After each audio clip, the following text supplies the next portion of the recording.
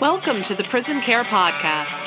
I'm Sabrina Justison, founder of PrisonCare.org, equipping compassionate people to support the often invisible people groups who make up a prison neighborhood: the inmate residents, correctional officers, staff, administration, and the families of all these folks. Join me for this week's episode and be encouraged to think, care, and respond as we explore the challenges facing prison neighborhoods everywhere. Let's support positive prison culture from the outside, because everyone on the inside matters.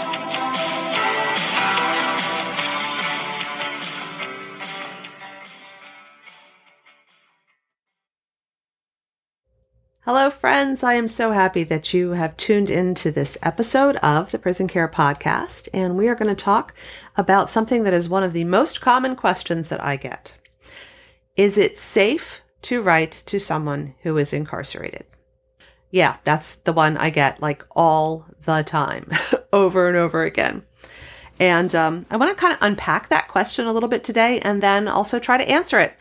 And we're going to talk about what Prison Care sort of puts forth as some best practices if you are going to be a Penpal encourager, and addresses some of the different ways that you can adapt the model so that it fits your personal needs for safety and for discernment, wisdom, all that stuff.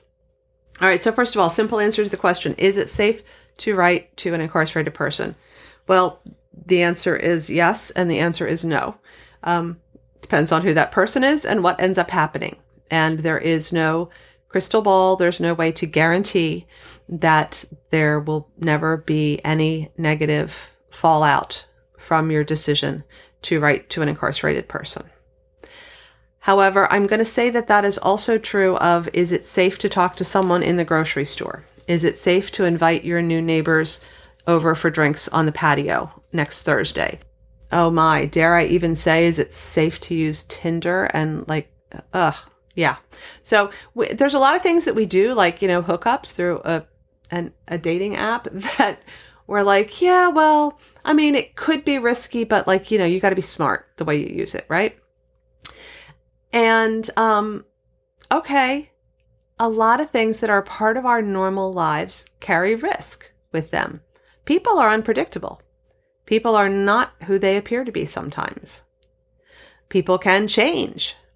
People can be suffering from mental illness that causes them to really be very different all of a sudden because of a psychotic episode. There is risk if you're talking about any connection to people.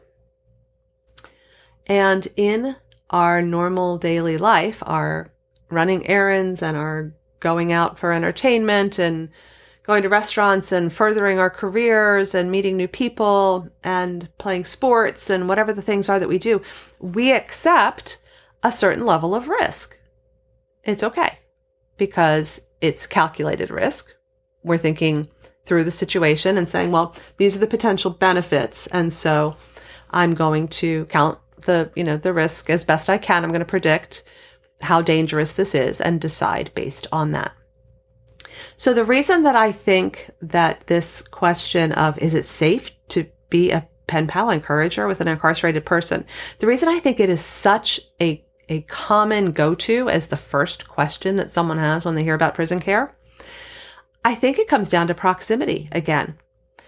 Interaction with anything to do with a prison is not something that is a normal part of most of our lives.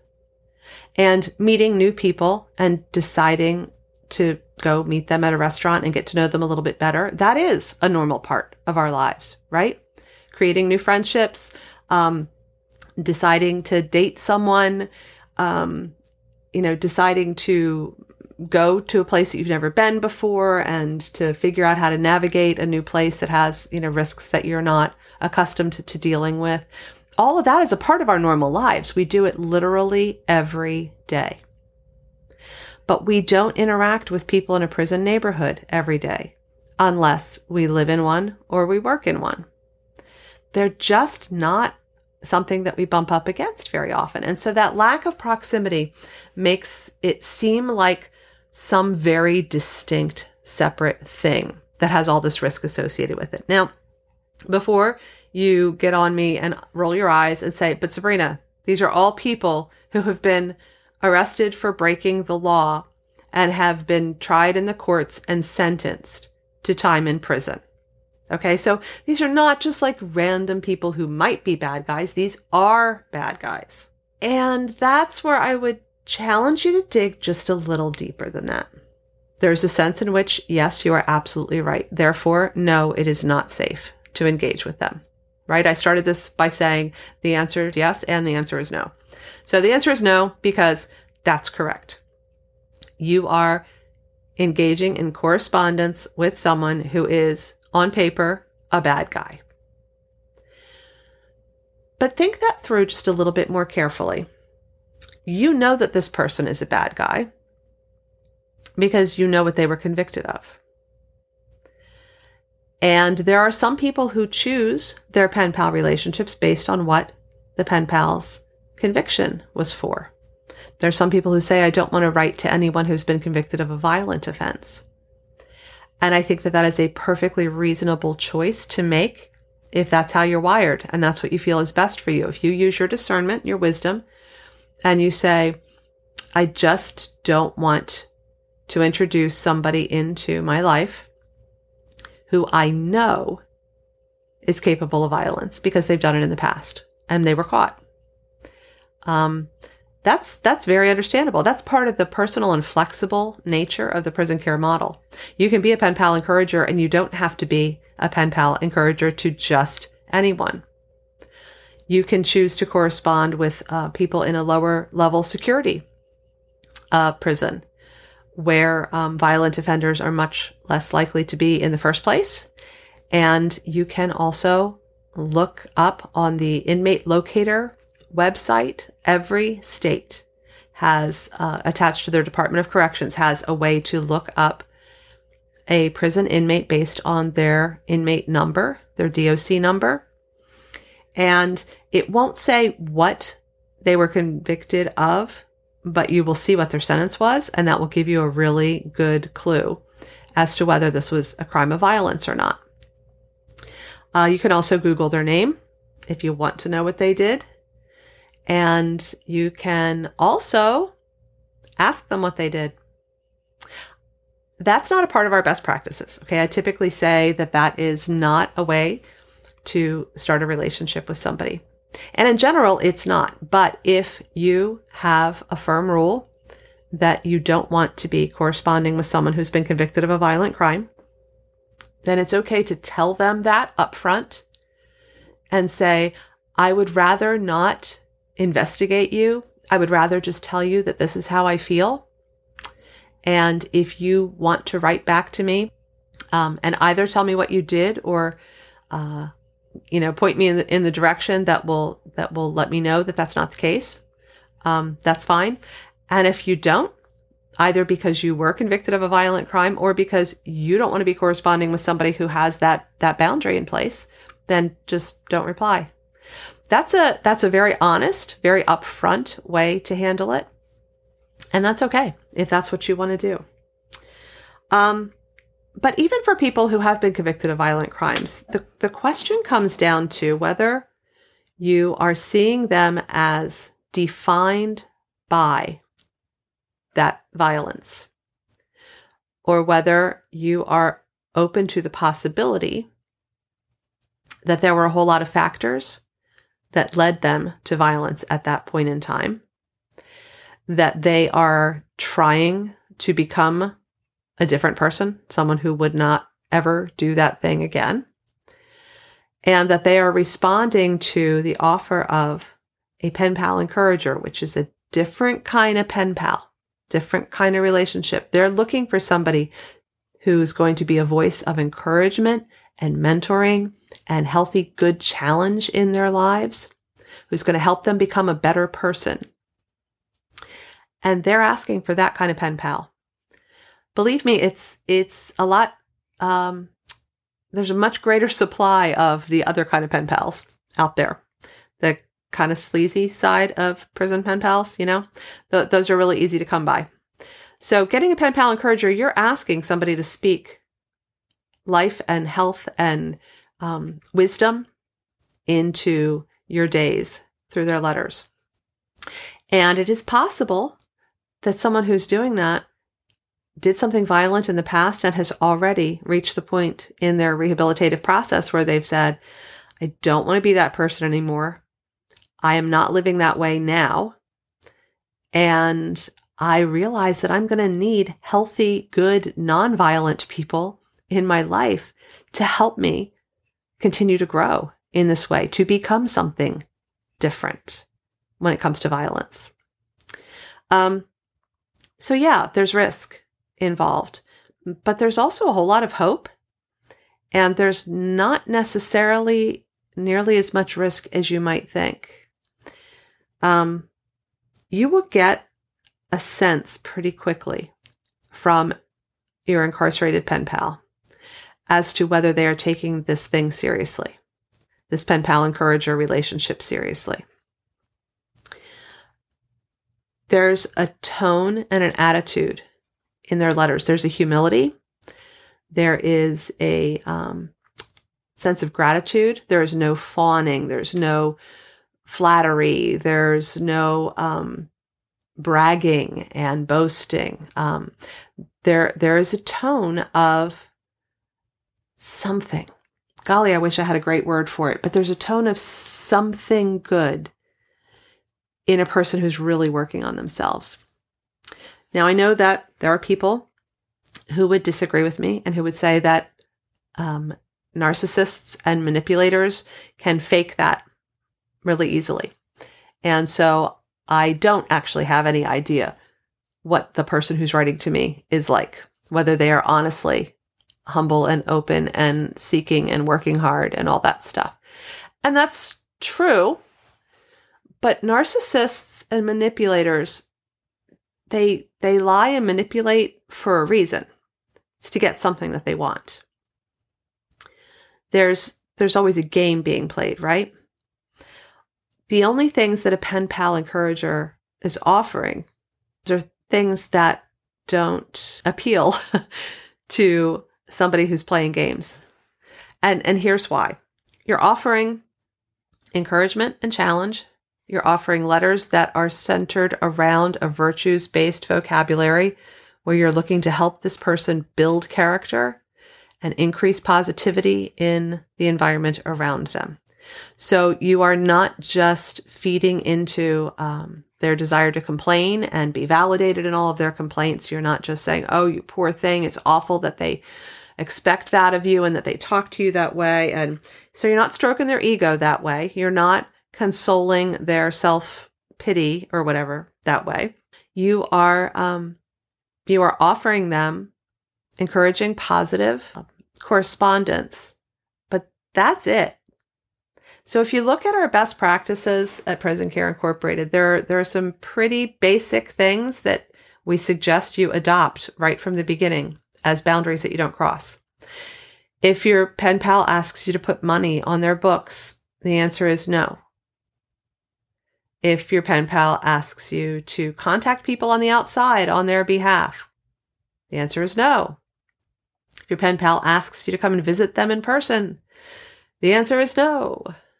If your pen pal asks you to, do anything other than, please continue writing to me, I really look forward to your letters, then the answer is no. You limit this relationship to being a pen pal encourager. This is not like the rule for the universe. You can do whatever you want to do. I'm just telling you that this is one of the ways that being a pen pal encourager can be less risky, because you are corresponding with someone that you have not known before and who is incarcerated. But there's a lot of safety that comes from those very simple boundaries. No, I'm not putting money on your books. No, I'm not coming to visit you. No, I'm not contacting people on the outside for you. No, I'm not doing anything else that seems a little odd to me. I'm sending you letters of encouragement. I'm getting to know you and I'm cheering for you as I hear you working on good things in your life. Self-improvement, improvement in the lives of people around you. I'm going to cheer for you, and I'm going to laugh at funny stories you tell me, and I'm going to let my heart break a little bit when you tell me something sad and hard. But that's what I'm doing. That's what I'm here for. I'm here to be a pen pal encourager. That's where a lot of the problem is. We hear about the stories that make the news, and they're the ones where a manipulator sucks somebody in. They've got all this time when they're incarcerated, right? They've got all this time to watch and scheme and plot. And so they lure somebody in, and first it's this, and then it's a little bit more, and then it's a little bit more, and it's a process, and it's progressive. And all of that is possible for people who begin corresponding with someone who's in prison. But here's the thing. If from the beginning you have decided that that's not what you're there for, you're not there to just let this relationship develop as it will, willy-nilly. You are going in a role of a pen pal encourager. And there are a whole bunch of limits to what that looks like. You are there for a purpose. There's a lot of safety in that, friends. There's a lot of safety in that. So I would just encourage people who have thought about being a pen pal encourager, but who have felt that, is this a safe thing to do? To realize that the greatest safety comes in knowing why you're doing it and in setting good boundaries for yourself. Spell them out in a letter if you need to. I have had occasions where I've just said to somebody, I apologize if my last letter sounded flirtatious to you. I'm a very friendly person, and maybe that sounded like I was flirting, but I wasn't. I want to be your pen pal encourager, but I do not want to flirt with you. And I am asking that you don't flirt with me, period. That's, and it feels awkward when you write it, but I haven't had it received badly. Doesn't happen all the time, but vast majority of people I write to are not flirting. But there have been a couple times when I've had to tell somebody, no. And they've been all over themselves. I am so sorry. I misunderstood. I feel really stupid. I understand if you don't want to write to me anymore. And I said, no, let's just talk about something else. And I change the subject and it's forgotten and we move on and they don't do it again. So there could be misunderstandings. But if you're really clear inside your own head on what your boundaries are, what you're doing this for, there's a whole lot of safety in that.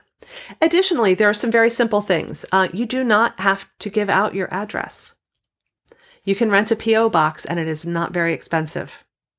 Especially if you have a compassion team and there are a few of you that are going to be pen pal encouragers, share a P.O. box and have all the letters come in that way. That is not a guarantee of anything because, you guys, we have the internet. There is no guarantee of living hidden away from anyone who actually wants to find you. So I'm not going to pretend like that is not a risk. Yes, there could be someone that I write to who gets out, who decides to come and find me and track me down.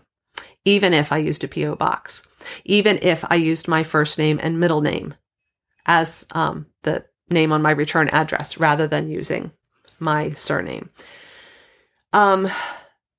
You can't really hide the way the world is anymore with the internet. Your name is just out there in so many different places that people can find you if they want to try. But that's true with everything, right? You meet people who are up to shenanigans, who are up to no good any number of times over the course of a year. You encounter people who could be dangerous. You encounter people that you recognize as dangerous. Those are people who could find you if they really put their minds to it. So I suggest the P.O. box. I suggest using, perhaps choosing not to use your last name on your return address on your envelopes. You have to put your name, but you don't have to use your surname. And I suggest that to people. I think that it is an extra layer of safety. I also think that it is a layer of safety when you tell people that you are a part of a compassion team that is writing to incarcerated people in their facility.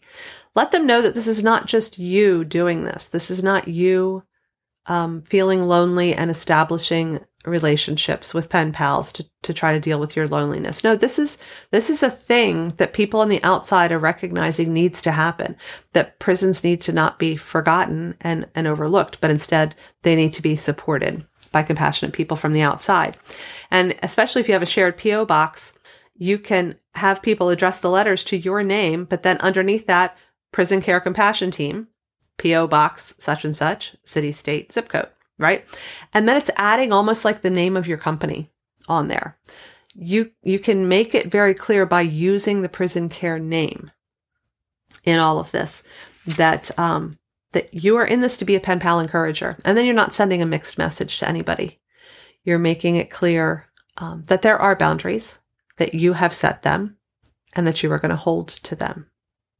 The final thing that gives you a little bit of protection is the fact that your prison doesn't have to be local. So you can choose to adopt a prison that is not anywhere in your geographical area. Again, that's not a perfect solution to anything, like the PO box. But distance is helpful because sometimes as people are approaching their reentry date and they're going to be getting out, they may ask you for connection to resources in the area if they know that you're local. And there could be questions asked that you would need to say no to, as far as whether you're going to provide reentry support for them. And that's not your job. That's not your relationship. You come into this to be a pen pal encourager and to help people deal with personal growth and rehabilitation while they're serving their sentences. If you are not even local to the area, that gives you a really quick out. You don't have to have any discomfort if someone is approaching their reentry date and they are asking about connecting with you on the outside. You just say, I'm sorry, I don't even know what's available. I could Google something and tell you what I find, but I'm not around because I don't live there. So that's just a few things. I'm not trying to give the impression that there is not risk associated with being a pen pal encourager. There is.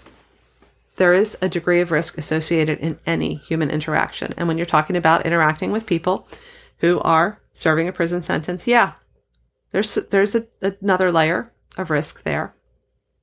But it is not the degree of risk that a lot of people are assuming. And that's because a lot of people don't have any proximity to prison neighborhoods.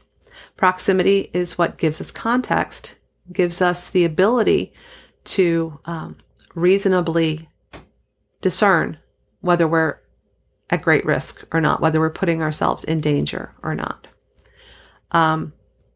So I would just encourage you not to let that question be the only one that you ever think about and it just shut down the process and you say, I just think it would be risky. I'm not doing that. There are ways to minimize the risk. And there are also times in your life when you decide to take a calculated risk because you feel so strongly about something being important. And that's been the case with me.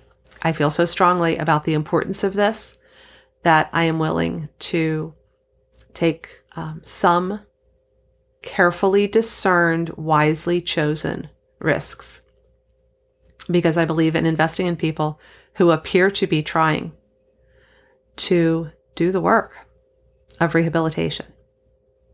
So those are my thoughts on the big question. Is it safe to have an incarcerated person for whom you are a pen pal encourager? The answer is yes and no. And I hope that my reasons were helpful to you in thinking through your reasons, your pros and cons, and what kind of boundaries would be healthy boundaries for you to set going into a pen pal encourager relationship. I appreciate you caring enough to even ask the question, to even wonder about it, because that means you're thinking about prison neighborhoods and the people who live in them. I hope that you are continuing to talk with friends and family, with strangers in the line at the grocery store, with anyone who will give you a few moments. And I hope that you're encouraging them to think about the people who live in prison neighborhoods. If you want to learn more, you can email me Sabrina@prisoncare.org.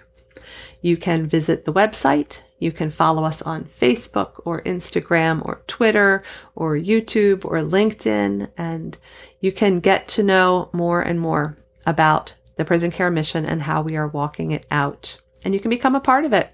You can find out how to become financially involved. You can become a recurring monthly donor via PayPal if you want to be committed to, even anything, $2 a month. You can set that up as a recurring gift. And guess what? That's $24 by the end of the year that we're able to put into creating free resources for people who want to support positive prison culture from the outside. So many wonderful ways to be involved in the prison care model. Thank you for listening, and thank you, friends, for caring. Thanks for listening to the Prison Care Podcast. Be sure to visit us at prisoncare.org. Prison Care, equipping compassionate people to support positive prison culture from the outside, because everyone on the inside matters.